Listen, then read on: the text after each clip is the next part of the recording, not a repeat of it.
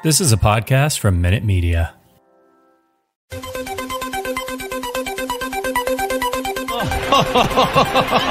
would be a Wolves fan, eh? On goes ball. People might yet win it here for Wolves. Flash in the shot. What a goal!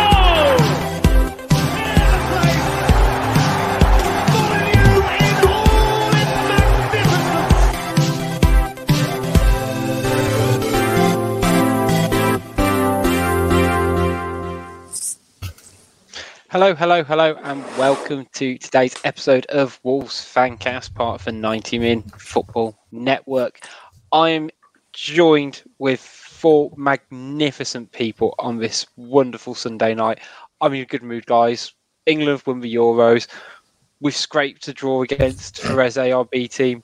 Could life be any better tonight, guys? The stars are aligned. What a wonderful evening. Exactly. I was going to say, I should probably introduce you, just let everyone else know who's with us. We've got Matt, we've got Tom, we've got Andy and Pricey. How are we all doing this evening? I'm magnificent. I hope you guys are too. Good. Very good. All good, mate. Can't complain. Nice to have the championship season back as well. It's been a festival of football so far, so it was nice. I was going to say, it sounds a bit silly. Have you missed it? Or have you enjoyed having the the bit of a break to, pause away from football? But now, I think Championship back again. Burnley Friday night, was it? It feels like we're back. It didn't feel like that long ago that I said I felt a bit football fatigued, if I'm honest. But then all of a sudden, like with the build up to everything, and it's nice to have it back, and getting the build up for a Friday evening game as well, and just the people at work talking about it and predictions for the season and stuff like that. It's exciting to have football back for sure. Yeah, it feels can we use what Tony Pulis once said about us? Our illustrious neighbours started last week. When he put that on when he tweeted that out it would have been years ago, obviously. And every year we must take our opportunity to throw that back in their faces. I completely agree. We're going to talk a little bit about the pre-season games that have kind of wrapped up the schedule that have happened over this weekend. Primarily, we're going to talk about the Sporting Lisbon game that happened yesterday as of time of recording, because there was another friendly which was primarily the B team, you could argue, or the second choice 11. Both games ended 1-1. But we'll talk Sporting Lisbon because I think this gives our biggest indication of what the starting lineup is going to be against Leeds. I'll just bring it up now. So essentially, it was Star in goal, back four of Johnny, Collins, Kilman, and Aït-Nouri, with notable absence of Connor Cody in a back four, of course. Midfield three of Neves, Donk, and Moutinho, with Gibbs, White, Neto, and Podence up front as Jimenez is injured. I guess my question, I'll kind of randomly pick on Tom here. Would you be happy if that's the starting lineup against Leeds? With the current players available, then yeah, probably. We can't really be too choosy at the moment. If you look at that bench, I made this reference in the podcast we did a week or two ago. I mean, that bench, who you putting in from that bench into that 11. So no, that's the 11 as we've got to pick, unless we pull a couple of rabbits out of the hat this week, which seems unlikely as things stand. Yeah, that bench is shoddy. Although that man Hwang's got on the goal sheet tonight. We're turning a corner. We talked about it last week, didn't we, Tom? That we get guys, and we're all on board with this. I know, Pricey, you're firmly usually, you've got 2 feet in positive club. We're going to stay positive right up into that Leeds game, and until if they have not performed in the first 5 minutes, then we can get the pitchforks out. I suppose it's difficult for Hwang to have a bad first touch from penalty, isn't it? I suppose, but it's the best first touch he's had. His first touch usually does go about 12 yards, so that's about right. Yeah. Again, I'll have a hand up again. New season, new slate. I'm starting again with him. I've said it last week. I'll say again. I'm starting again. I'm not using his new moniker where a certain letter at the end of his name is changed. I'm not going to use that just yet. I'm not going to use that. He's going to have to earn that moniker. I'm starting again with him, clean slate. I mean, I am slightly disappointed. We did make it essentially a season without changing his name to have a K at the end. I feel like we could and should have done it more, but I think it stands to our testament that we didn't, to be honest. But I mean, a lot of it's much of the same because we haven't really made any signings. I guess the two main changes is Gibbs White coming in, who's like a new signing if you ask Jeff Shee, and Collins coming in at the back. Overall, I mean, I think the Lisbon game sort of personified it for me, but across the whole pre-season, is it fair to kind of say that we have been more attacking? Would you say, Matt? Yeah, I would say so. I mean, it certainly felt it in the first 20, 30 minutes yesterday. The issue becomes when you struggle to break a team down and then you make those changes at 65, 70 minutes. Bearing in mind that the rest of the league are going to have 5 bites of the cherry to make changes as well, when we've got this, horrendous squad depth. That's the worry. But the initial style definitely looks more attacking. It's not quite gung-ho like the first 3 games of Bruno's Wolves' career with us in the league, but it does give us a bit more attacking fluidity. I'd commented at the time yesterday that both teams looked fantastic as soon as they got to the 18-yard line, and it all fell apart. And that's a kind of a worry because that's exactly how it felt like last season as well. So I'm not entirely sure we've quite seen the fruits of Laj's labour yet when it comes to the attacking, but definitely has a more attacking feel. Completely. And I think as Tom, you hinted out when we talked about the starting lineup, it's probably the best lineup we've got with the players available because to coin an Andy Gillard phrase here, there is a level of all fart, no shit. Yes, Andy. It's very accurate, isn't it? I think there's it's that centrepiece signing that we've been missing. I think when we look at, especially in the attacking sense, that we've always been one injury away from disaster, and we feeling that even more now when we've loaned out our only backup striker, and then our main man then gets injured. So we're on the precipice of disaster. But I don't want to be too negative because I do feel like Podence is probably, of the players we've got left, I think he's the most suited to play that almost false 9 role. And in the past, when we've tried to do a false 9, it's looked absolutely fucking dreadful. But the few times we've done it so far, granted it's only pre-season, but it's looked a lot more cohesive with that front 3.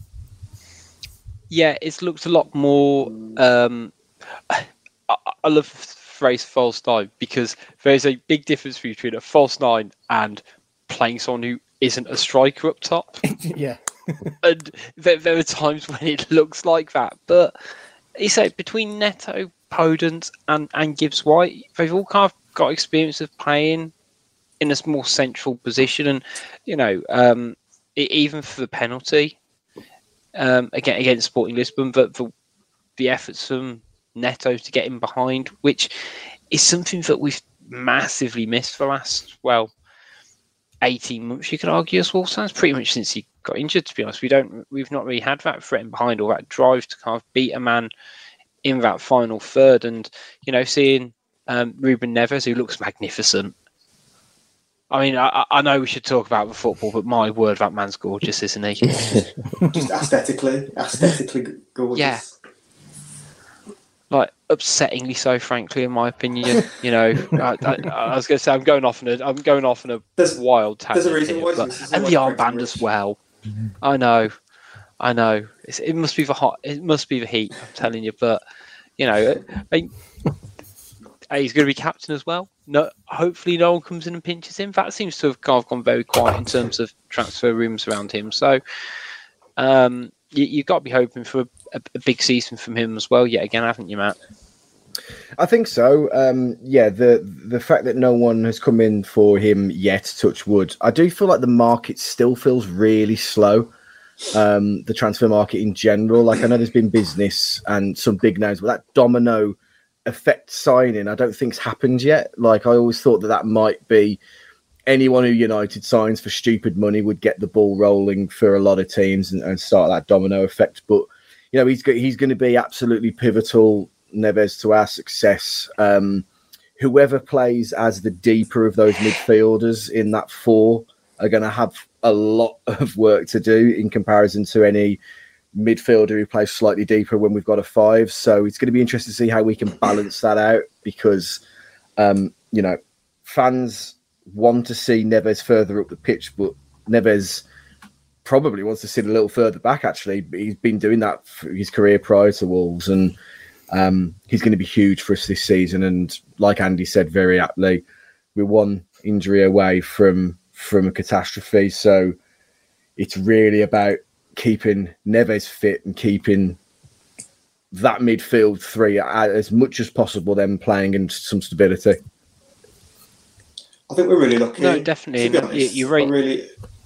I was going to say, I think we're really lucky with regards to Neves, in so much that when you think who's buying, that at the minute, no one needs a Neves right now for probably what it would cost to get him out of our club. The only ever likely destination for him was like a Man United, but they're just hell bent on getting De Jong, and I don't know. I just don't see him.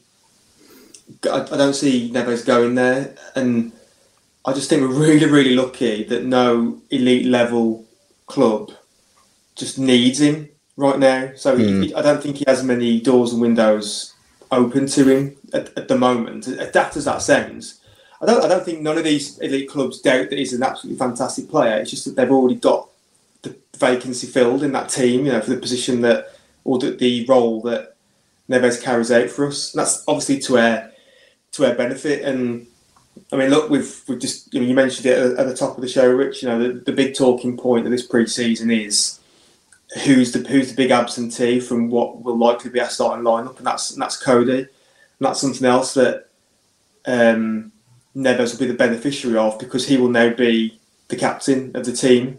Which, I don't know, is that the ploy? Is that a ploy to keep Neves, give him the armband? But I mean, look, we have been here before last year when Bruno even started the first three games differently, then reverted back to what we kind of know. So we're not out the woods yet in so much that we think that we're definitely going to start with the back four come the first game of the season and then stick with it. I mean, it's likely, you know, it's very much so a realistic possibility that we do start with that back four next Saturday, and Cody unfortunately is the one to miss out. And how he takes that, I'm sure he'll take that fine. I mean, we discussed it in our chat group before, you know, that he'll still have his role to play in the season when we come up against the bigger boys and we switch to three at the back again. Potentially, that's an option. But I'd say of the pre-season so far, that is the big talking point. You know, is around. It looks as though he's decided to go with Collins and Kilman, and then obviously the narrative and the story will be, how's Cody going to take that? How is that going to affect the leadership in the dressing room? Yeah, I mean, that really does bring us on nicely on to the situation and the back four in general. I mean, as far as I can see, I've been pleasantly surprised. Yeah, we look a little bit more open, but it just almost feels like I'm just used to there being an extra body in there. Would you guys be happy with, you know, not even just Leeds, but, you know, the first like 3 or 4 games while we're kind of all still gelling, having that back four of, you know, Johnny, Kilman, Collins, and Ait-Nouri, who I must say Ait-Nouri again seems to have pushed on another level pre-season, in my opinion. I know someone said it in the YouTube comments as well. I think it was big listener Dean Marston said it as well. Yeah, Ait-Nouri's starting to look like a Champions League level player already. I know when we signed him, we all thought he was going to end up being a bit of a Vinagre Mark II. He's got all the gear, no idea, but that's not it at all now. Like, you look at him and you think, yeah, you're destined for the biggest of big clubs by the looks of him. He looks outstanding. As for the back four, I don't see a point in chopping and changing. If we're going to go with it, we're going to have to go with it for a good run. Give it until the end of September at least. If it's going completely wrong, then okay, you reevaluate at that point. But if you're only going to do it for 2 or 3 games and then revert to a 5 and then back to a 4, you're never going to get that level of consistency to learn the formation. So I think that they've just got to stick with it now. And we do look a lot more composed than we did when we did the back 4 this time last year during pre-season. Look, we had a few games at back 4 and we were excited about the possibilities, but it still looked a little bit ramshackle. Whereas now there's this level of composure at the back between Kilman and Collins. I think Cody's days are numbered in a back 4. There were always that question about whether or not he could make that transformation anyway. He's not the kind of defender who does that. He's not someone who's going to lunge in when he needs to. He's the one who's going to take the step back and try and mop it up. So I don't think he will make the leap, unfortunately. I think he's a good player to keep around the club going forward, but I don't think he's there for the starting position. But yeah, back 4, as it was yesterday for me, bar Semedo making a miraculous return. But even then, he would need a bit of time to catch up. I think they complement each other really well, Kilman and Collins, really well. I think obviously naturally got the balance there with one being right-footed and the other left-footed, and they both carry the ball really well. There was a couple of times in the Lisbon game where they carried it past 2 or 3, took a few men out of the game, and I think that makes a big difference. I mean, as much as I like Cody, that's not his game. His game's to sit deeper and then spray it about. We never see him take a man on or anything like that. And I think Kilman needs Collins. He seems very vocal. Again, I think he's had captaincy roles already, and even though he's a youngster, he seems like he's a leader and organiser. And I think Kilman, he gives the impression he's quite quiet. He might need someone just to talk him through a game. And I think as a pair, I think that there's a real. It looks like a real promising partnership for me. Yeah, I think my kind of thoughts on Cody is that we kind of went into last season with the assumption that Lars going to want to switch to a back 4. We tried it didn't work, and there's only been one personnel change really within this team in a defensive setup, and that's Collins coming in. So it kind of does. I know it very much seems like the issue was Cody. To want of a better degree of promotion, unless there's a huge upward curve, which I kind of doubt. But I think as we've alluded to previously, to be honest, I don't see us playing a back 4 every game this season. I think that there's so much versatility if we want to play with back 3 against, let's say the likes of Man City and have an extra defender. That's when I can see Cody coming in and really kind of helping plug in any gaps. But I think Collins is so far looking like an astute signing for me, and I say hopefully long may it continue. In terms of overall pre-season, it's felt a bit of a funny one personally. I think just because of the slight lack of inactivity in the transfer market. But how would you describe Adam, sort of the overall mood around Wolves at the moment? Because obviously it went a bit funny, and then the signing of Collins helped, and a couple of good pre-season wins has sort of steadied the boat a bit, would you say? Yeah, I mean, it doesn't take like Inspector Clouseau to crack the case of how we're all feeling. You've only got to look at Wolves' Twitter for 10 seconds to understand like the general mood amongst the natives. I mean, yeah, prior to Collins, I think we were practically on our Twitter hands and knees begging the social media account just to announce someone, well, apart from an esports person, obviously, announce like an actual player, just anyone. And then it just seems to take forever for a player to be announced. And then Collins come along. And there was almost an immediate sort of change in the mood. It's like, all the media are saying this guy is really good and one to watch. I agree with this. And we all just seemed to suddenly, or the pendulum swung a lot, the other side effectively, and we all seemed quite chipper at that point, thinking, okay, well, I'm sure there's more coming. It's safe to say I think the pendulum has swung back the other way. because since Raul's injury, we now effectively are we better off than where we were before? Probably not, because now we don't actually have any strikers at the moment. So the mood is the fact that everyone is just yet again losing their shit, because we just seem to be almost willingly causing self-harm to ourselves. You know, the fact that we just, I don't know, our problems have been staring in the face for us for not just one and not just two, maybe even got 3 seasons now of what we need, and we just seem completely blind, or there are other reasons why we just are choosing not to address what needs to be addressed. So, I mean, Collins is a good start. We've had people clamouring for Cody to come out of the team, so we're looking to address that by going to a back 4. Got Collins in, brilliant.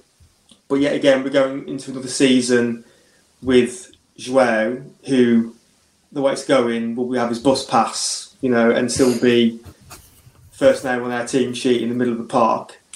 And then, yeah, we knew, you know, we're on dodgy ground relying on Raul after his injury. He's not had a great first season back, but it looks as though, you know, we still, at the moment, we were happy to go in with Raul and someone else rather than provide more competition. We could still have, you know, the glorious return of Cutrone into the team, which would be amazing. The Pizza Pasta Club will be formed if he starts or it comes off the bench against Leeds on Saturday. But yeah, I mean, the mood, I'd say, cantankerous is the word I would use right now. That's a good word for a Sunday night, isn't it? I like that word. You've been playing Scrabble. Yeah. Okay, so yeah, I completely agree with all that. I think that kind of is a fantastic summation of the club at the moment, that in cantankerous, that we're kind of just waiting for extra ebb of positivity. So we had it with Collins, we had it with the victory over in Alicante, and it just feels like we just need one more thing this week, because I don't quite know if it feels like we need to win against Leeds to keep the positivity up. And I think if we don't win, I can feel it really not setting off on the right foot compared to, again, this time last season, where we looked at the first 3 games and like, okay, we can see us losing these 3 games, but we'll stay the course and worry about the next, 35. And I don't get that same amount of patience around the club at the moment. Style of play wise, it is pre-season, so it's a really difficult one to judge in my opinion, but it does seem to be going a bit more towards large ball than Nuno handbrake ball, would you say, guys? Yeah. Sorry, Tom. It is. It looks like it's a bit more free flowing, and there's a bit more. There was obviously an emphasis in attack there, which is great to see. But like I mentioned earlier, it's when you need to make that change at 65, 70 minutes is where the issue lies. And when other teams are going to be bringing on their signings or players, reliable players for them, we're going to be bringing on under 23s, unproven players.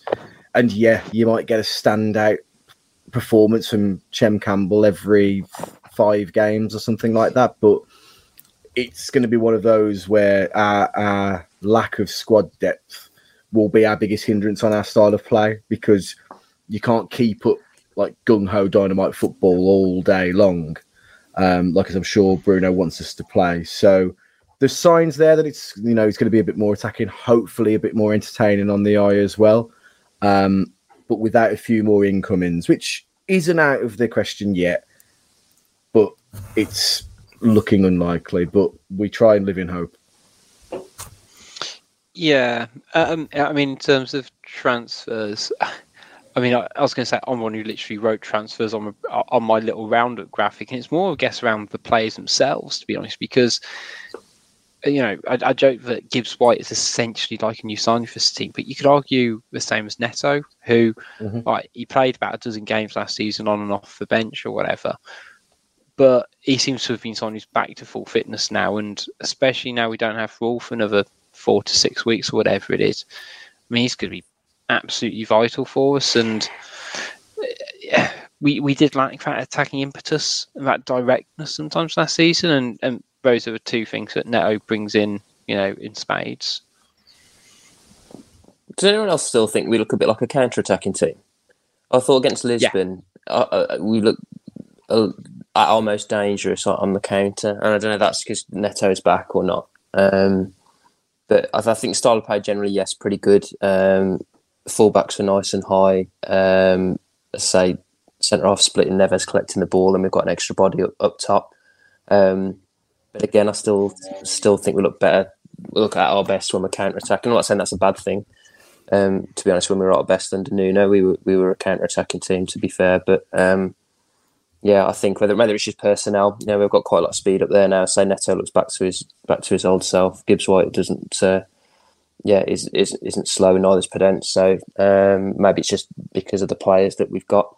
But that's one thing I sort of took out of pre-season, or at least out of the Lisbon game, at least. Yeah, I think Sorry, I was going to say, Rich, one player I do think could be quite vital to the evolution of this team, and I know Stu will hate this, but I think it could be Dendoncker. I think Dendonker's got this ability to be a bit of a shitbag playing against other teams, and we've never really utilised what are his best assets. I'm not a huge fan of Dendoncker by any stretch, but when you look at his stats, his output is always much better on the defensive side of things, just breaking up play, intercepting the ball. And by moving him from that weird inverted right winger position, I couldn't even tell you what that position was. He was just occupying a shirt somewhere on the right hand side. But moving him into the middle and giving him this license to move up and down the pitch a bit and be that shit house at the back, but then try and break into the box late, that seems to have helped his game. Granted, it's only been 3 matches so far in pre-season, but I think he could be quite an important player for us going forward this year. Yeah, you got hopes, and I think it is sort of what we're crying out for. It's, we always talk about having that bit of creativity, don't we? That somebody can break into the box, and you could argue have it in Dendoncker, but yeah, you said like last season, if he doesn't get you goals, what does he give you? And a lot of it's just not measurable things in terms of, he harries, he closes down, but he doesn't necessarily win, huge amounts of tackles, and his passes are very sideways or very backwards. I'd need to dig it out from the end of season stuff, but his his progressive passing stats were, I think he was in for the 20th percentile for the league or something silly. Which is. I was just going to say, we've got an FB ref thing. Have we got one of FB ref bar charts or an athletic graph that puts it in layman's terms, simpletons like me, as to what he brings to the team? If you stall long enough, I could potentially find it, but it's such a difficult one. But again, he's someone who I think can make a difference for me. So completely agree that there's a lot of opportunity for him and our fullbacks as well. Johnny's looking tidy. Aït-Nouri's developing again. And again, same with Gibbs White. The main question I was sort of thinking about from pre-season is, do you guys think we've improved squad-wise or quality-wise since we played Liverpool away in May, that last game of the season? I had to actually look at what the team was for Liverpool away when you raised this. So just for completeness, Sarr in goal, back 3, Totti, Cody, Bolly, then across the middle, Aït-Nouri, João, Neves, Donk, Johnny, and Neto Raul up front. Not massively different from what we've got now, player-wise, obviously. You could also say, have we improved from the first team we put out against Everton in our first Premier League game? And I think you'll probably get to a similar result of maybe much of a muchness. If you, the team off the top of my head, but you had Jota back then. Okay, he wasn't the Jota he is now, but he was still Jota and he was still a great player. João was 4 years younger. Doc, Bennett. Bennett. Okay, maybe Costa. Costa. Yeah, okay. Again, but would you trade him for Costa back then? Is he any worse than Adama, Trincao? Probably not. Doc, yeah, okay. He's probably not as good a footballer as Aït-Nouri or Semedo, but his output was a lot better. So I think you're tossing a coin whether we've actually improved from the first Premier League game we've had. And that's nothing to do with management. That's nothing to do with players. That's solely on ownership and recruitment, unfortunately. I think it's very indicative by our league position. Sorry, Rich. I think our 11's improved on paper, but our subs bench and our depth has dramatically declined. That's not trying to offend the under 23s that now pad out that bench, but they just haven't got the game time and the experience to make positive impacts when they come on. It's no fault of their own, and that's the issue really. And then what do you do when you get yourself to a point where teams are now throwing an extra 2 subs on it to try and roll the dice and change things, and then we're bringing on like players that look that make Moutinho and make Podence look like 6 foot. It's just you beggars belief sometimes, and that's where the frustration comes, because I can't remember who it was on Twitter, so I apologise if they're listening now, but someone had put on Twitter, it might have been Soccer Neophytes, had put we're 2 signings away from Champions League and we're 2 injuries away from relegation, and that's like as dramatic as that sounds. That's how it feels at the minute. Absolutely, and you know what? We look going from this particular pre-season. We're talking about what we've improved in our squad size. You're right. Our bench is appalling. Like I've never known a bench like in our lifetime that's been so bad as this. We're at the minute. I mean, we don't have any options really at the moment. Come whatever point in the game, the standard one will be whoever. If the starting 3 is Neto, Gibbs White, and Podence, then Hwang will naturally come on at some point. That's just naturally that will happen. And even now, going this season, we've got a few players who are going to be they either had no pre-season or they're going to come in completely undercooked. So we've got Adama, who again doesn't want to be here, obviously prefers to be in Womber and Sainsbury's on the pre-season tour, but he's most important. Whoa, hang on. Most importantly, in Sainsbury's Womborne, wearing an Adama Spain shirt. And buying crunchy cornflakes as well. So make a note, everyone. Other cornflakes are available. But you got him. You got Adama, who's like had no pre-season, doesn't want to be here. Semedo does want to be here, I assume, but no pre-season, so he's going to come in completely undercooked. Raul's going to be undercooked now because he's going to be out for. Well, depends whether you believe the medical professionals or his missus. Could be like a couple of weeks or 8 weeks. That depends whether you believe their people. And then I suppose Sar's got 1 game under his belt, hasn't he, for pre-season? But I mean, he'll be fine. I'm sure goalkeepers don't need pre-season today. Just bung him in, he'll be all right. So, our squad size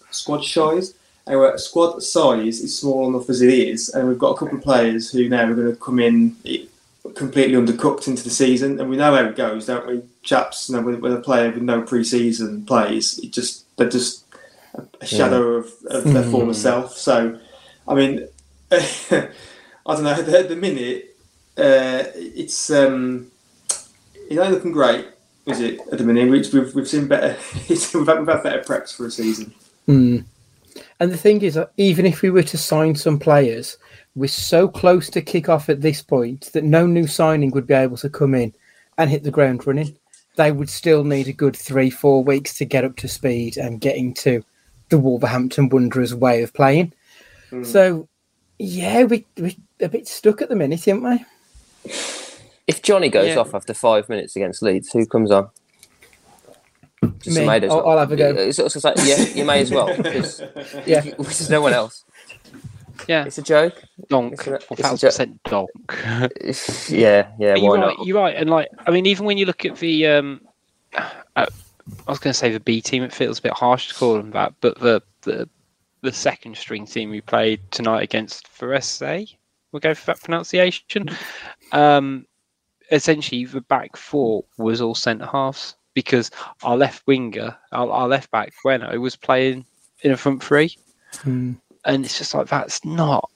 It just feels like, you know, Jose Mourinho, I think when he first came to Chelsea, was like, you need 2 players for every position. And I'm not saying every model works, but it sort of does if you just don't have... You need the numbers as much as anything else. And, you know, when you hear Scott Sellers in our schools saying, yeah, well, Wolves played their best when we had the most injuries. Yeah, it's because it's in spite of that, not because of it, you thick fucking idiot. Like, we're gonna... It's like, oh, Raul's got injured. Who'd have thought it'll happen to, you know, Dendoncker at some point, or Moutinho or Neves, because having 3 senior central midfielders isn't sustainable across a 40-game season. We literally showed that last season. And I like Gibbs White. I'm probably his biggest fan in the Fancast, to be fair. But he ain't a central midfielder. We'd have to change that system to incorporate someone like that. You know, you've got Kundal, who I probably needs a loan move. Ronan, who, to be fair, he's looked tidy in pre-season. Whether he's Premier League quality to drop in, which would be what would be happening, and to, you know, play 4 games on the spin, I'm unsure on. You say the fact that we don't have that investment, I think, is criminal. But you know what, guys? I'm interested to pin you down on paper / an Excel spreadsheet on actually how positive we're feeling. So we're going to do our predictions, guys. We're going to hear from Gully talking about Pixel Yeti Media, and we'll be back in about 45 second times. See you in a sec.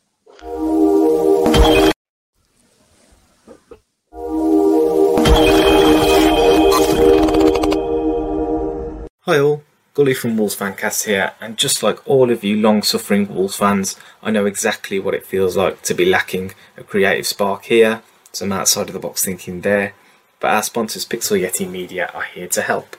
They're a creative agency that cover all of your web design, branding and marketing needs, with our very own WolvesFancast.com, a fine example of their work, so much so that I hear Jeff Shee is looking to do a deal this summer. For now, it's back to the team to ask just where the Diogo Jota money is gone. We may have just had our answer.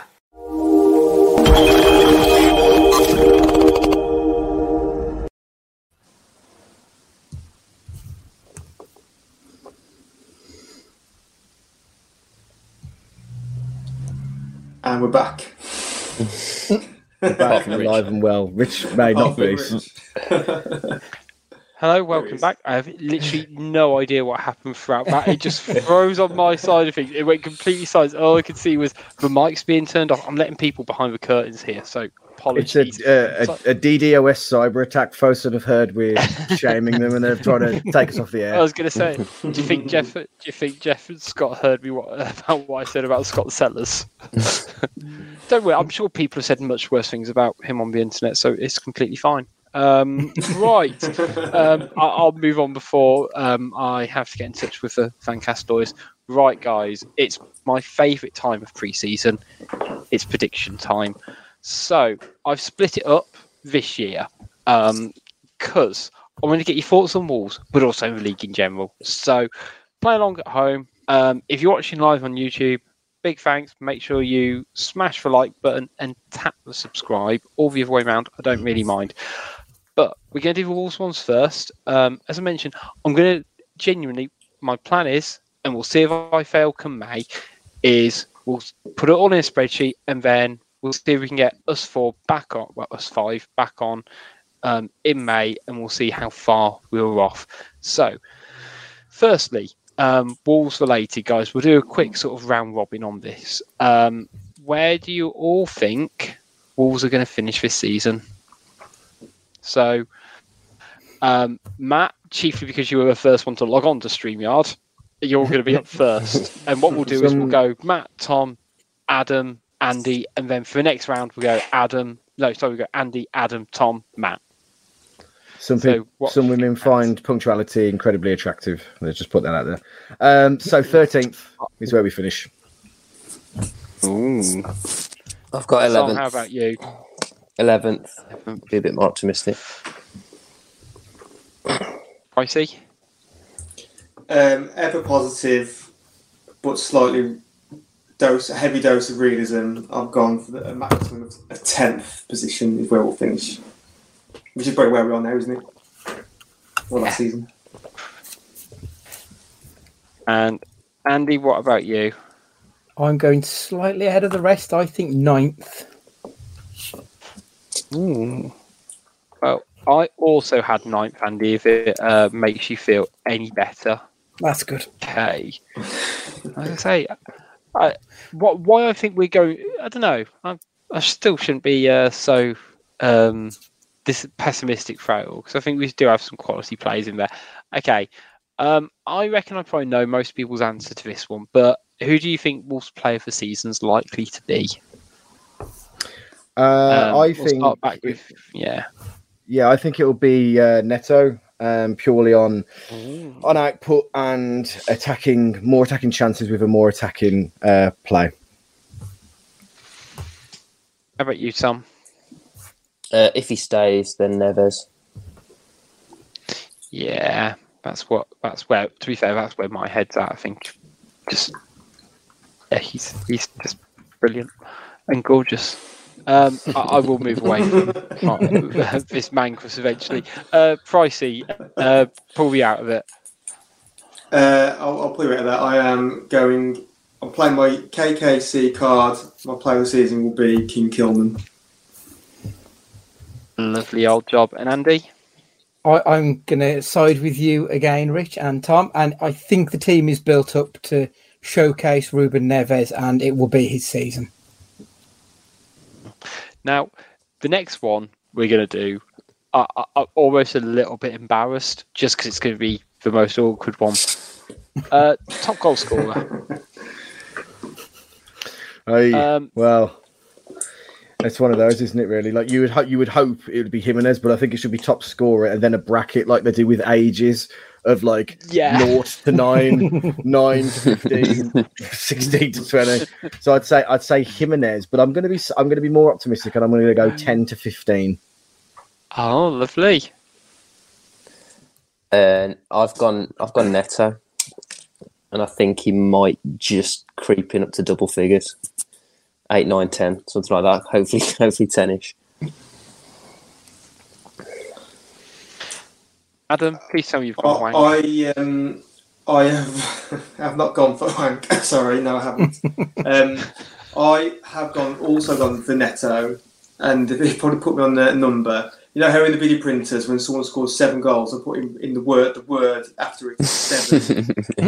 That's my prediction for what he'll score. 7.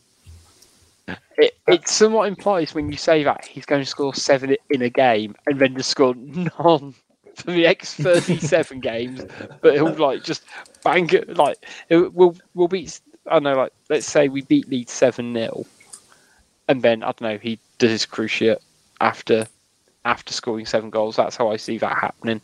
If all the 7 come against Bournemouth, I'll be happy. Yeah. Oh, definitely. Andy, how about you? I think Neto's going to have a really good season, but I think Jimenez will get the most goals just because he's going to be our only striker. Yeah, it is very much like it's a toss-up between those two, and it does. It's very much slim pickings at the moment, isn't it? I'm going to go for Jimenez just because I think, again, he's going to be on penalties. Is my logic, and if he can find that bit of form he showed this pre-season, he didn't really have much form going into last season from pre-season. Obviously, there was such a focus around his injury. Whether I think he can get, upwards of 15 goals, I'm not quite sure, but hopefully he's at least going to get into double figures. And you say, hopefully, one of the other, hopefully like Neto can get nearer to it rather than this year where we had, 4 players on around 4 or 5 goals, which is abysmal. Okay, so we're kind of blessed in a way that we have quite a young squad in general, but who do you think is likely to be the young player of the season? I think because when you think of young player of the season, I tend to try and avoid like established senior players, even though they are young. So I think with the lack of current striker options, I do think Chem Campbell, if he stays and doesn't go on loan, will end up bagging a few and become a bit of a fan favourite. So I'm going to go for Chem Campbell. Yeah, I'm really annoyed because that was going to be my shout. But yeah, exactly that logic. It feels harsh when, like, you know, we big up Ait-Nouri, who's 21, so I feel like you could probably get away with it. But at the same time, he's played about 4 seasons worth of football now. But Tom, where's your head at? We'll have to give him more time then, because I had Ait-Nouri. I was going the old Premier League rules where it was about 24, you know. You can go. To be fair, I got in a debate with someone online the other day who said 24 was still young. I think they classed Connor Ronan as a young player. I was like, I can't class 24 as being young, can you? Like, he's played in like 7 seasons of football, so I'm not. Yeah, but I'll let you have Ait-Nouri because he is still very young and developing. If not, I'll go for the Hugo Bueno. Yeah, if I'm not allowed. Yeah, essentially his backup. So basically, we'll just give it to a wing back, left wing back. I'm happy with that. Yeah. Pricey. Yeah, same for me. Really, I was going off those rules and Ait-Nouri because he's already a superstar, isn't he? He's mature. He just seems to have the complete package, doesn't he? From when we first got him to now, when he shackled Salah for an entire game on his own. So yeah, I think he's the obvious choice. Really, we can all see his quality already, clear as day now. So I think he'll probably end up with that one in the bag, to be honest. Yeah. Andy, that's how a about comment you? from Matt Bradley. Yeah, I just saw Matt Bradley's comment. I like that. Yeah, Matt's comment on YouTube. I'm going to be stupidly optimistic and say our top goal scorer is someone we haven't signed yet, and as still with follows up Benteke top goal scorer. So yeah, we'll see. We'll see. Andy, how are you feeling for young player for season? I was going to go with someone who's not established themselves in the team, but it's someone who we have seen before, and I think that Gibbs White is going to really make strides this season. Yeah. He was a player I've always liked him, but we've never really given him the time of day. You know, as you can see from his numerous loan moves, we've kind of fucked him around a little bit when he has been here. So I'm hoping now that Lars has obviously embraced him and he seems to have given him that right berth, that he can really excel there. And don't get me wrong, I completely agree with Tom. Ait-Nouri looks phenomenal already and he's in for a good season. But I think we could see the most progress of any player from Gibbs White. No, fingers crossed. Okay, the next one, I don't feel like I necessarily explain myself well, which isn't going to be great for an audio or video production. But I've got surprise player of the season. So this could be like I'm half inspired by like the NFL comeback player of the season, or someone who almost like Kilman last season. Now he wasn't player of the season, but I think he surprised many with the development he made and his performances across the whole season. Or Semedo would be another good example. So someone who you think is going to have a really strong season, but maybe not quite to the level of your player of the season, but will still kind of, I guess, change a lot of opinions in fans' minds. Yeah, for me, it's that Captain Raymond Holt meme of vindication like that when I think this is Dendonker's time to shine because you know he's an established Belgian international and he's one of these players that I think excels in any club in this league other than Wolves as it stands. But I really feel with this formation change, we can start to see some output for him. In all the pre-season propaganda that comes out from the club, he's looked sharp as well. He looks up for it. So I'll go for Dendonker. Tom, how about you? Who do you think is going to surprise a few down Molineux? I will echo that from Matt. I agree. I think Dendonker's really impressed me pre-season. He's surprised me. So, yeah, fits the bill for this sort of category. But I'm going to sort of echo what Andy said earlier about Gibbs White and, you know, what you touched on about there about like sort of fans. It was sort of like a redemption almost. I think yeah, I think this might be Gibbs White's season. So I think he's got a manager now and a system. He's got everything in place now for him to succeed. If he doesn't succeed this season, that's it. It's curtains, I think. But I'm really optimistic from what I've seen in pre-season and how he's linking up with the other players across that line and they're interchanging really nicely.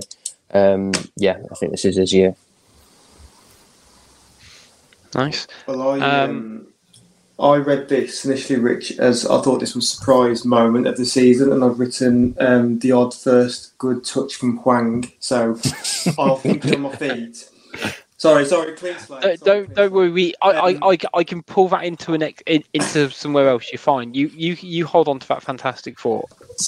I'll keep that. But player of the season. My thoughts are in line with Matt's really around Dendoncker because.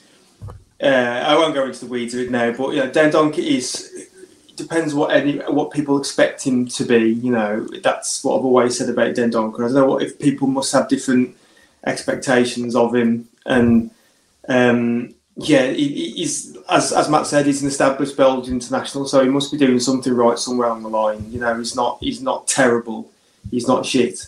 So I think. Yeah, I think we might see a few more goals from him this year as well. I'll see him getting on the end of some Gibbs White or Neto crosses. So, yeah, I'm going to go with that as well for Dendoncker. Yeah, I agree with you, Andy. Yeah, it's Dendoncker. I think, as I said earlier, he's really impressed me in the pre-season games. One thing I really liked about him in the pre-season games, he was doing the horrible stuff of the game. When he was getting fouled, he was getting back up and he was then giving it to the opposition. And we've always missed that bit of a nasty bastard. And I'm hoping that this summer, that's what Dendoncker's transformed into, that bit of a shitbag that we need, who's just going to stick a foot in and maybe leaves a stud on someone. That sort of horribleness. That's what I want from him now. Do you feel like when Sace left the club, like he passed the metaphorical baton of shithousery onto Dendoncker? Yeah, that's very much where it's going, isn't it? He's going to be the next one. It's just good. I can't really imagine like a Belgium heel, but I feel like there's definite potential for it. Maybe he's going to have to be like more of a silent, ruthless, almost like a secondary Bond villain sort of vibe. But I think he can step up to be a shithouse, definitely. Okay, so. A serious one than a silly one. Do you think that Lage will be in charge all season? Ooh, controversial. Yes, I do. I think. Go on. I was going to say I struggled with the phrasing of this to not create a agenda or narrative. But yeah, like, do you think there's a chance he could get sacked at some point in the season, or do you think he's going to be our manager this time next year? I think because of the teams that have come up and some of the absolute shambles that some teams ended the season, I don't think we'll be in a position where we're flirting too heavily with relegation. So I don't think Lage goes this season. My only concern is that he's seen as this steady pair of hands that can work miracles with not a lot of players. So Fosun keep him on because he does that at the expense of kind of moving the club on if that's what it needed. But no, I hope he does, and I think he will. Okay. Tom, how about you? I don't think he'll get sacked during the season, but I've got my doubts whether he'll be in charge this time next year, if that makes sense. I think they might make a change in the summer, but I think they'll run the course of the season. Interesting. Slightly. Okay, I like it. Adam, how about you? Yeah, kind of similar thoughts. So you can tell from the interviews he's done and his general demeanour how grateful he is to be here, and not necessarily just the Wolves, but in the Premier League. That's where he wants to be. I think it would take something dramatic for him to walk away from that. I don't think he'll get sacked because we were terrible under Nuno for pretty much a whole season, and Nuno wasn't sacked. We waited till the end. obviously it's all very much dependent on how the season goes, but I think we're much more likely, as Tom said, to take stock come the end of the season. I think we'd have to have an absolute implosion for a part of the ways, during the course of the season. So, yeah, my money is on him at large in charge until the end of the season. Lovely. Yeah. He's got to be frustrated at the lack of transfer activity, but I don't think he will leave before the end of the season. I think he will stick it out, but then surely they've got to give him some kind of indication to make him want to stay. I don't think we'll sack him. I really don't, because I don't think there's enough out there to really replace him with, and will have to be in an absolutely catastrophic position for that to happen. And as Matt pointed out, there's some real shit teams in this league, and there are teams who are on a real bad run of form that I can see taking forward next season. So I don't think we'll get rid of him. I just wonder whether he will be happy with Titan purse strings. Yeah, I think my sort of thought process is that, like even when Wolves have been bad, like we've still been better than 7 teams in this division as a minimum. And like you can't go, well, if the back 4 doesn't work, we'll go to a back 5 and we'll grind out, a win, lose, draw type of form. But you're right, whether he's here this time next season, I think is a slightly different debate. So last one on our predictions is when during the season, so the cut-off point is arguably now, when's the first Twitter meltdown going to happen? Well, it could be tomorrow, could be now, you could start the clock now, and it's already happened. But I think can you imagine if it's happened whilst we've been recording this? Like, could be. I think the first real one is when Cutrone is on the bench versus Leeds. I think that's the one that is the straw that broke the camel's back for a lot of people. I mean, there's been a few funny meltdowns already. Some good, some bad. The season ticket scarf thing is like people are moaning about that. That's pretty funny. But then one of my favourite meltdowns so far of the season, or not was it really a meltdown? It was just Twitter excitement. Was when we thought we'd signed a new player and Dendoncker just had a haircut. It was tremendous. Lovely odd job. Tom, how far do you think we're getting into the season? The minute after the transfer window closes, the Twitter arty will go mad. We all know what Twitter's like, and usually it revolves around not signing players. I'm not saying I disagree with everyone, because I think we'll all agree on here that we are very much lacking in the player signing department. But it'll be as soon as the window closes, because they won't be happy that we haven't signed a Renato Sanchez et al. Yeah, I had in my notes, not after it closed, but just on transfer deadline day at 6 p.m. When it's just become very apparent that we're not people will come over the next day and be like, okay, this is what we'll do, this is how it will work, Gomez will be brilliant or whatever. But it's like, actually it turns out Renato Sanchez isn't coming after all. This is a bit awkward.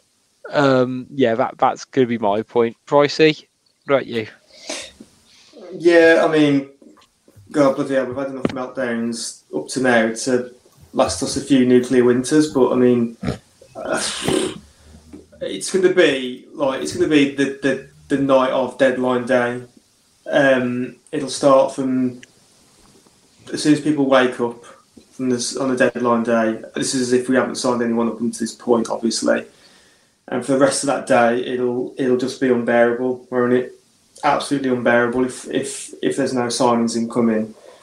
And then, I wouldn't even want to bother trying to search hashtag WWFC that night on deadline day.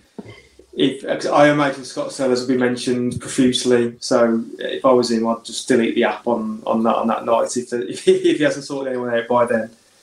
But yeah, it's all for me. All centres around deadline day. with the next big Twitter meltdown? See, I think it'll be at 4:17 on Saturday when Hwang has come on the pitch. He's tearing down the left wing, and the ball goes out of play for a goal kick, and the fans will just lose their shit because that's generally what happens when Hwang's on there. So that's what I think. 4:17 on Saturday. Yeah, right, hang on. Let me just note the time of that so I can deliver on that, Andy. So it was 4:17. Yeah. Right, Saturday. Right, got you. I was say before we do the Premier League overall ones, I just want to sort of pull up. I was going to say slightly breaking news, but not frankly positive. Or one I really want to discuss. But in the pre-season game that Wolves played today. I'll read out the statement from the club that we're very disappointed to report that one of our players, Hwang Hee-chan, was the target of discriminatory abuse from opposition fans during this evening's game against FC Firenze. We'll be reporting the incidents to UEFA and asking our opponent and relevant authorities to investigate. And yeah, I just sort of want to sort of pull out because I think there's, I think I speak for everyone in the fan cast that there's, genuinely no place to fight in the game. And if you think there should, then unfollow and unsubscribe, frankly, because we make jokes about Hwang and some of the players and things like that, but at the end of the day, there are people too, and that shouldn't be condoned ever, in my opinion. I'll drag you back to being silly again now, but yeah, just because it's been sort of confirmed in the last sort of 20 minutes or so. Right, so we've talked about Wolves, our predictions around Wolves, and I think to be fair, we all kind of have a similar sort of trail of thought in one way or another. We're going to finish around that mid-table point. We're frankly not going to score a lot of goals, and the fans are going to go apoplectic before we get to September. Let's focus on the league in general then. So, who do you think is going to be the champion? I can't see past City again this season. I don't think one slightly iffy Community Shield performance means that Haaland's now writ off. And I think with what they've got with the 5 sub rule, I think they'll blow it away. I don't even think it'll be close. Yeah, I agree. Tom, how about you? Yeah, it'll be City. Pretty certain of that. Yeah, and I think they're going to go mad for it. I think they'll go gung-ho for the Champions League, but they've got the squad to go for both. So, yeah, I think they're just relentless, and I can't see it changing. Tom, were you going to say they're going to go mad for it then? Yeah, they're going to go mad for it, mate. They're going to go mad for it. I don't think you meant the pun, but I like it.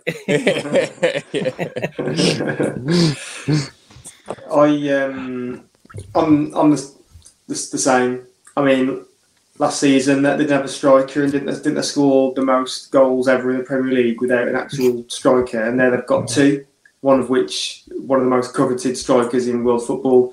So, them and Liverpool, those Liverpool, they are relentless. Both of them, absolute juggernauts, the pair of them. But City have bought very smart in the summer, so they don't really have much of a weakness, do they? Really? So, yeah. Cities again. Mm-hmm.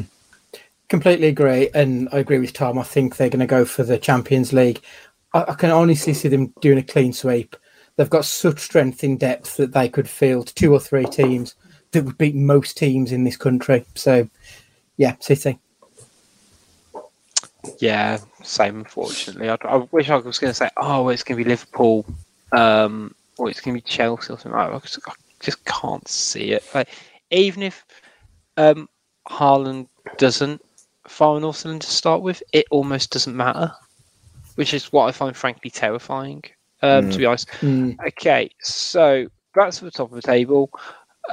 What about at the bottom? So who do we think are the 3 teams most likely to get relegated?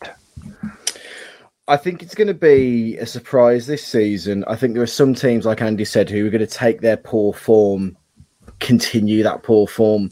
And I think your exuberism and your style of play when you come up is so important. Like when Leeds did it, I think Forest will do the same in terms of they'll stay up this season, they'll go down the following seasons. But I think Everton are doomed.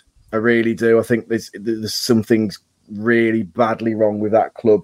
Now Richarlison's gone as well. It's going to go from bad to worse. Southampton's form was atrocious at the end of the season, and I don't see them doing amazing things in the league either. I think they get dragged into it. And then Bournemouth, I do think, goes down with them. So Everton, Southampton and Bournemouth for me. That's interesting. Only one newly promoted team. How about you, Tom? I've only gone for one newly promoted team as well, actually, which is Bournemouth as well.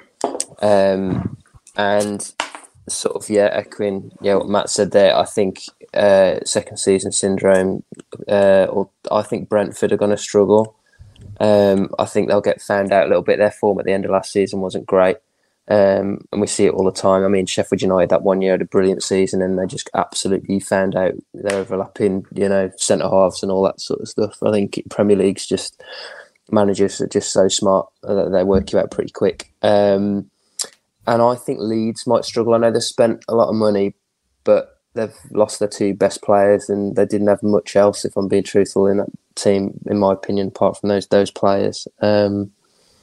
Manager, I'm not convinced by either. So I'm going to go on Bournemouth, Leeds and Brentford. Pricey, I know what you're going to have one of those teams at the very least. You know which one. It's like Matt. It's like Matt has read my pad because I've got Bournemouth, Everton, and Saints as my 3 to go down. Similar reasons really. Bournemouth, one, I want them to go down anyway, but 2, back from whence you came. And I just don't think they're good enough anyway. I just think they'll just drop right back down. Everton, for the same reasons has been said. I think Lampard looked out last year, to be honest. The squad, they've been relying heavily on Calvert-Lewin to get them out of many holes. And I don't think they've brought the desired quality to stay up. And then Saints, I put Saints because for the last season or two, they just seem to be there. They're just there. They just occupy a league position. And Hasenhüttl sometimes flies by the seat of his pants, doesn't he? He was rated in some quarters and like some ex-Van Castians who really fated, wasn't he? But then sometimes he gets his annual 9-0 slapping by some team. And I just think this is the year where, and like we said, there's always one established name that really gets drawn into trouble. And I think this year they will get drawn into it, and I just don't see where the quality comes from to get out of it. So, Bournemouth, Everton and Saints for me. Yeah, I think, as everyone said, Bournemouth so far, because I also think Bournemouth are gone.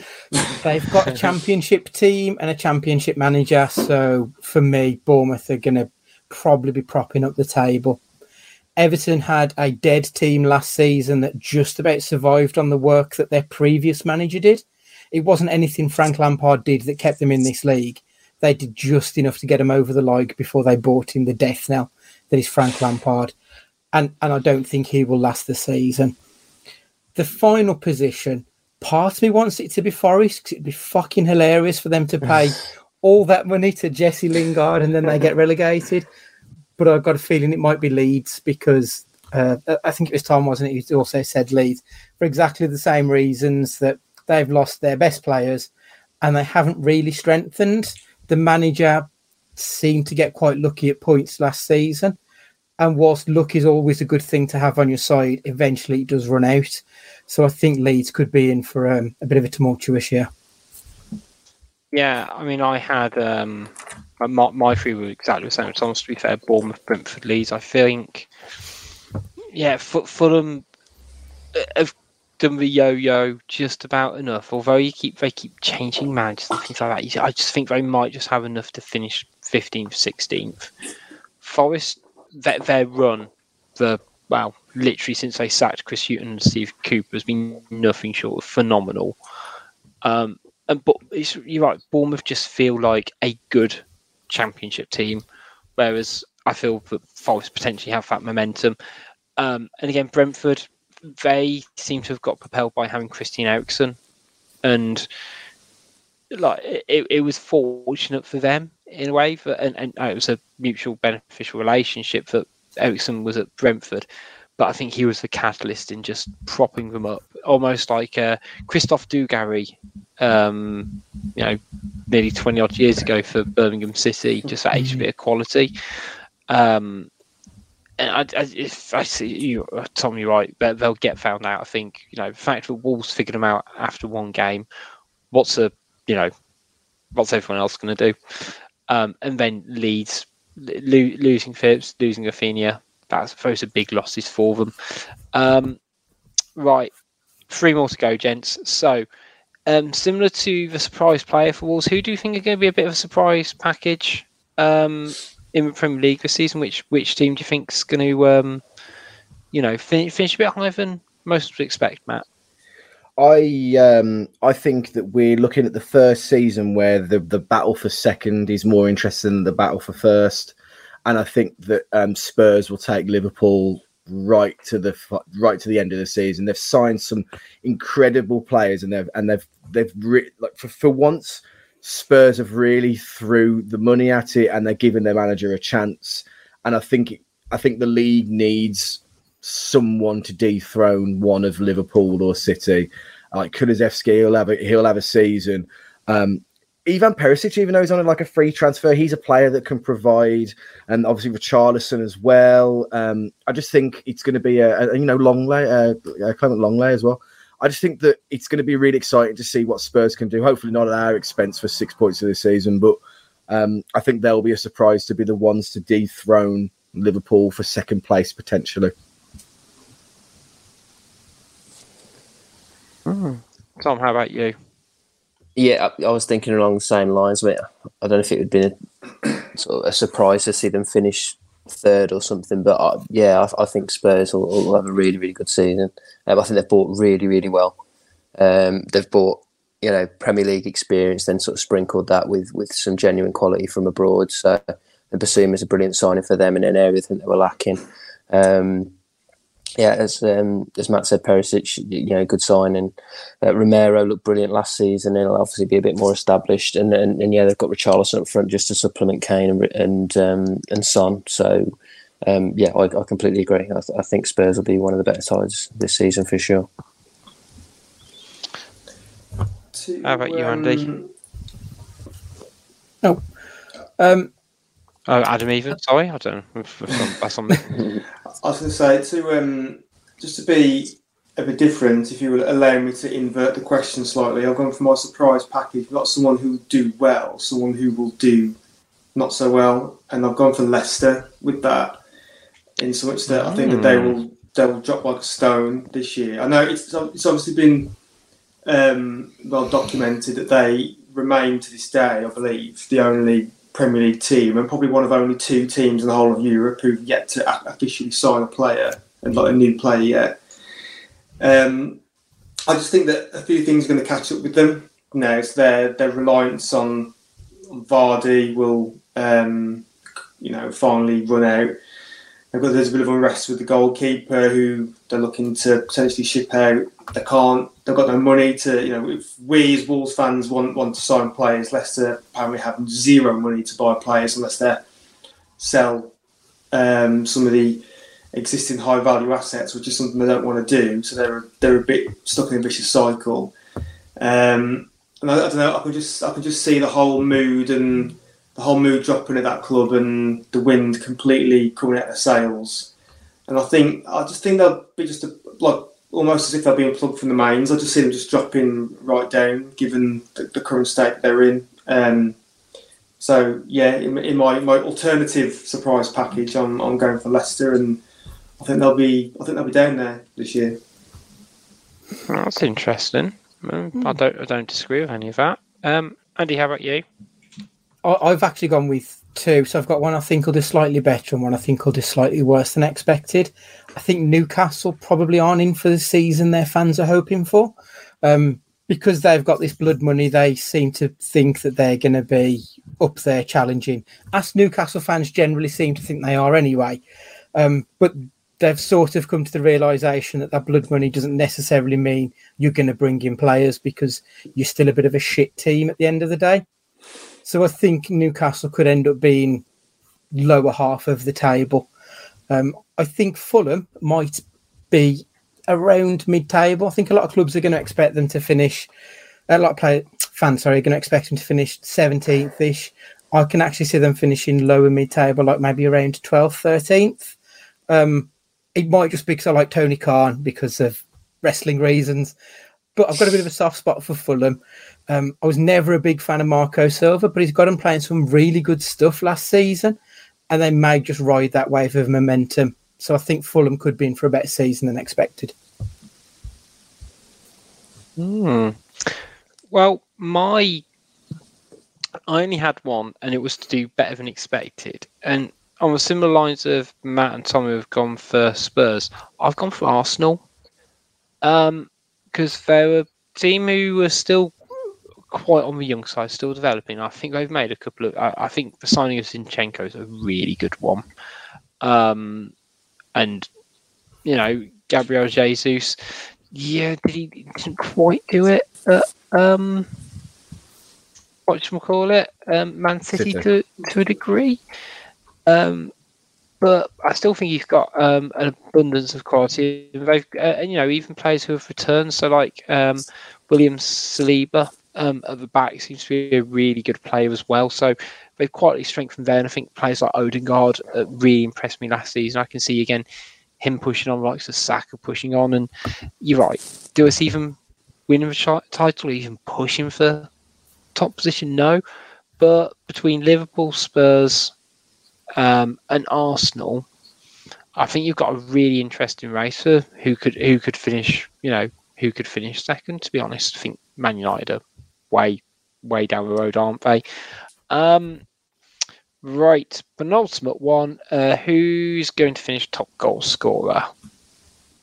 You linked me up quite nicely there, because I think Gabriel Jesus will be this league's top goal scorer, because whilst I said only mere minutes ago that one bad Champions League, Community Shield, doesn't say he's going to have a bad season. I think because of City's ability to have goals from nearly anywhere on the pitch, whereas Arsenal they don't have goal scorers in every position that City do. I think the majority of the goals will come from Jesus, and therefore I think he's in more of a line to win a golden boot. So yeah, Gabriel Jesus for me. Tom?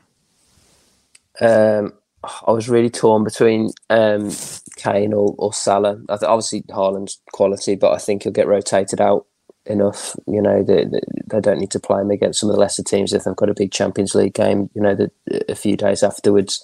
So I'll just edge towards Kane. Yeah, I was going Kane, to be fair, as well. I've been very boring with this one. I still can't see past Salah, because Haaland, as good as he is, I think will probably take a year to bed in, and they'll still get a reasonable number of goals. But Liverpool, you know, when they're playing against some of the newly promoted teams, or the teams that we perceived as, you know, being a bit short on quality, like your existing teams like Everton and Saints, they blow these teams away, and Salah normally gets a brace against these sort of teams. So I think he'll rack up the goals quite quick again. So yeah, it's not an inspired choice, but I still can't see past Salah. I see. I've gone with Son. I think that very much for the reasons that Matt and Tom think that Spurs might be their surprise package. I can see Spurs having a really good season, and anything good that seems to happen at Spurs, it's always Son. Like, Kane's a great player, he's a great goal scorer, but he does have this tendency to go missing for patches. He can be a very patchy kind of a player, whereas Son is so much more reliable. So I can see Son really kicking on this season, and I think he'll probably earn a move to one of the top clubs next summer. Okay. I've also gone Kane. I think it's still sort of very much a toss-up between the likes of Kane and Salah, to be honest, and Son, and who can do it. If there's an outside chance of someone like Jay's doing it, it'll be interesting to see. Right, lastly, and we'll wrap it up from there, will be what is one thing you'd love to see happen in the Premier League this season? You can go serious, you can go silly. Matt, the floor is yours. Well, I'd love to see it happen, and I think it will happen as well, that despite all of the negativity that goes on at the moment in the fan base, out of the 4 Midlands teams, I think we finished the highest. Adam's point about Leicester dropping absolutely will happen. Villa. I think Forest will have a good season, but not a spectacular season. So I think in the top of the Midlands tree, I still think we finish highest, but that's what I'd love to see. Very nice, very nice. Tom, how about you? I've gone that the media finally realised that Jurgen Klopp is a dickhead. And that no one likes Liverpool, and this thing about them being media darlings just gets shot down because it's doing my head in. It was on again at the weekend. They're at it again on the Charity Shield stuff. Like this thing about, I don't know, this Liverpool loving. I don't get it personally, and I don't think the general public do either. To be honest, it just seems to be the media just seems to have this loving with Liverpool and Klopp. It pisses me off. So that's mine. I mean, I'm not a fan.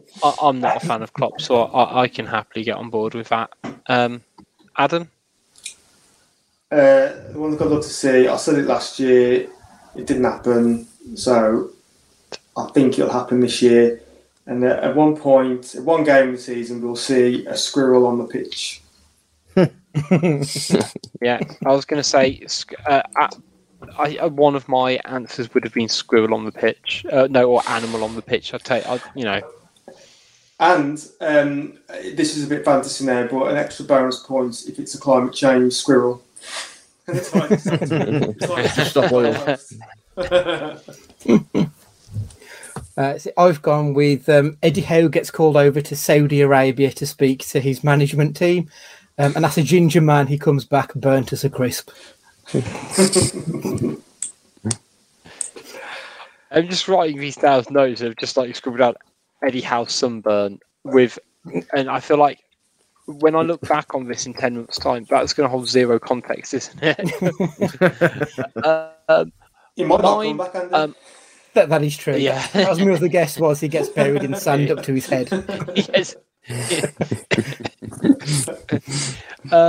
Mine. I'm a big fan of goalkeeper scoring. Yes, doesn't happen enough. No. You get a couple of the freak ones, and I know Alisson scored one against West Brom, which, again, I had mixed emotions because it's the goalkeeper scoring and it's against West Brom, but it is Liverpool. So, I took the 2 out of 3 ain't bad approach on that one. So, yeah, I'd love Sarr to score. I can't think of in what context. Just coming up for a corner, and I can't see Sarr scoring a header, but I can see him sliding in at the back post and just throwing everything at it and just taking 3 players and the ball into the back of the net with him. So I'm going goalkeeper score goal. Fingers crossed it's Sarr. But that wraps it up for today, gents. I'm going to try my best to not lose this wonderful spreadsheet of madness, and hopefully we can pull this back when we got through the next 38 league games of madness, and hopefully our predictions for Wolves are way off and we finish in the top.